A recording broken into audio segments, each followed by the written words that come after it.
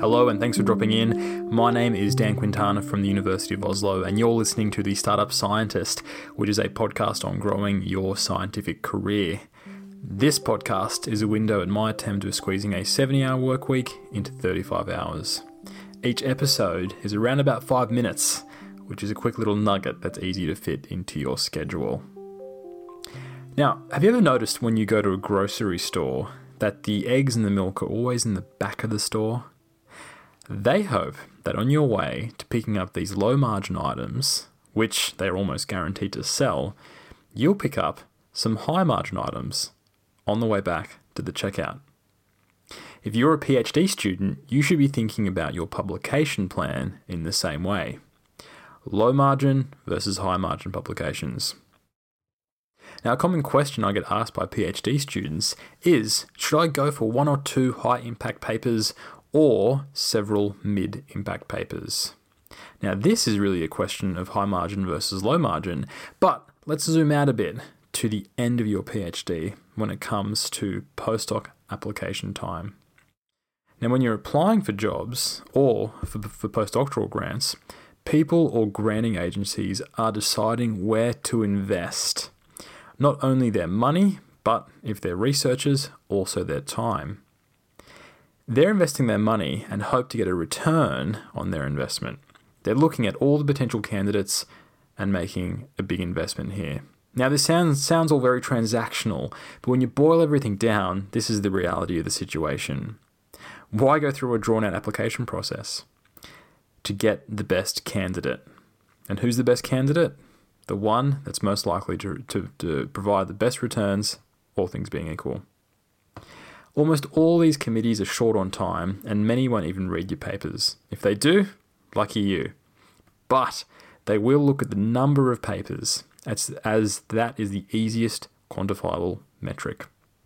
Now, I think that the quality of the paper should matter more, but we need to operate in the environment that we find ourselves in, not the environment that we wished existed right now. The other thing to consider is that high impact papers are risky. If they weren't, everybody would be doing them. Having a high impact paper on your CV will help, but sometimes in the pursuit of these papers, you take the risk that you'll be left with no papers at all. All that to say, don't let the expectations of what a typical PhD student should do or should publish, or the amount they should publish, limit you. You should go for both. You know what else the typical PhD student does? They mess around on Facebook all day.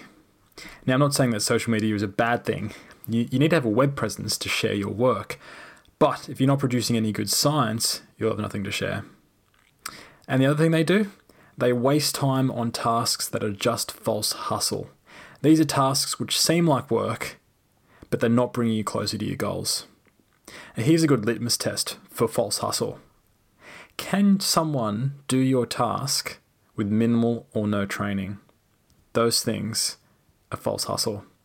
Now, you may be thinking, sure, anyone can enter data in a spreadsheet, but I need to do these things.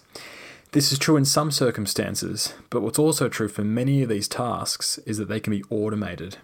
Have a look at your workflow and ask yourself, what of these things can be automated? As well as saving your time, doing this also limits mistakes as it's automated. You need to be spending your time working on stuff that brings value and solves problems, things that draw on your unique expertise. Now, if you're listening to this podcast, I'm guessing you don't want to be an average researcher. And let's face it, average researchers don't get jobs or grants. So do both. Go for the high-risk publications while also having lower-risk projects in the background. Now that I'm done with my postdoc, I'm using this very strategy. I have projects that have the potential to have a big impact, but they're risky. But I also have smaller projects that I'm working on just to keep the publication pipeline going. So all that to say, if you have the time and capacity, go for both.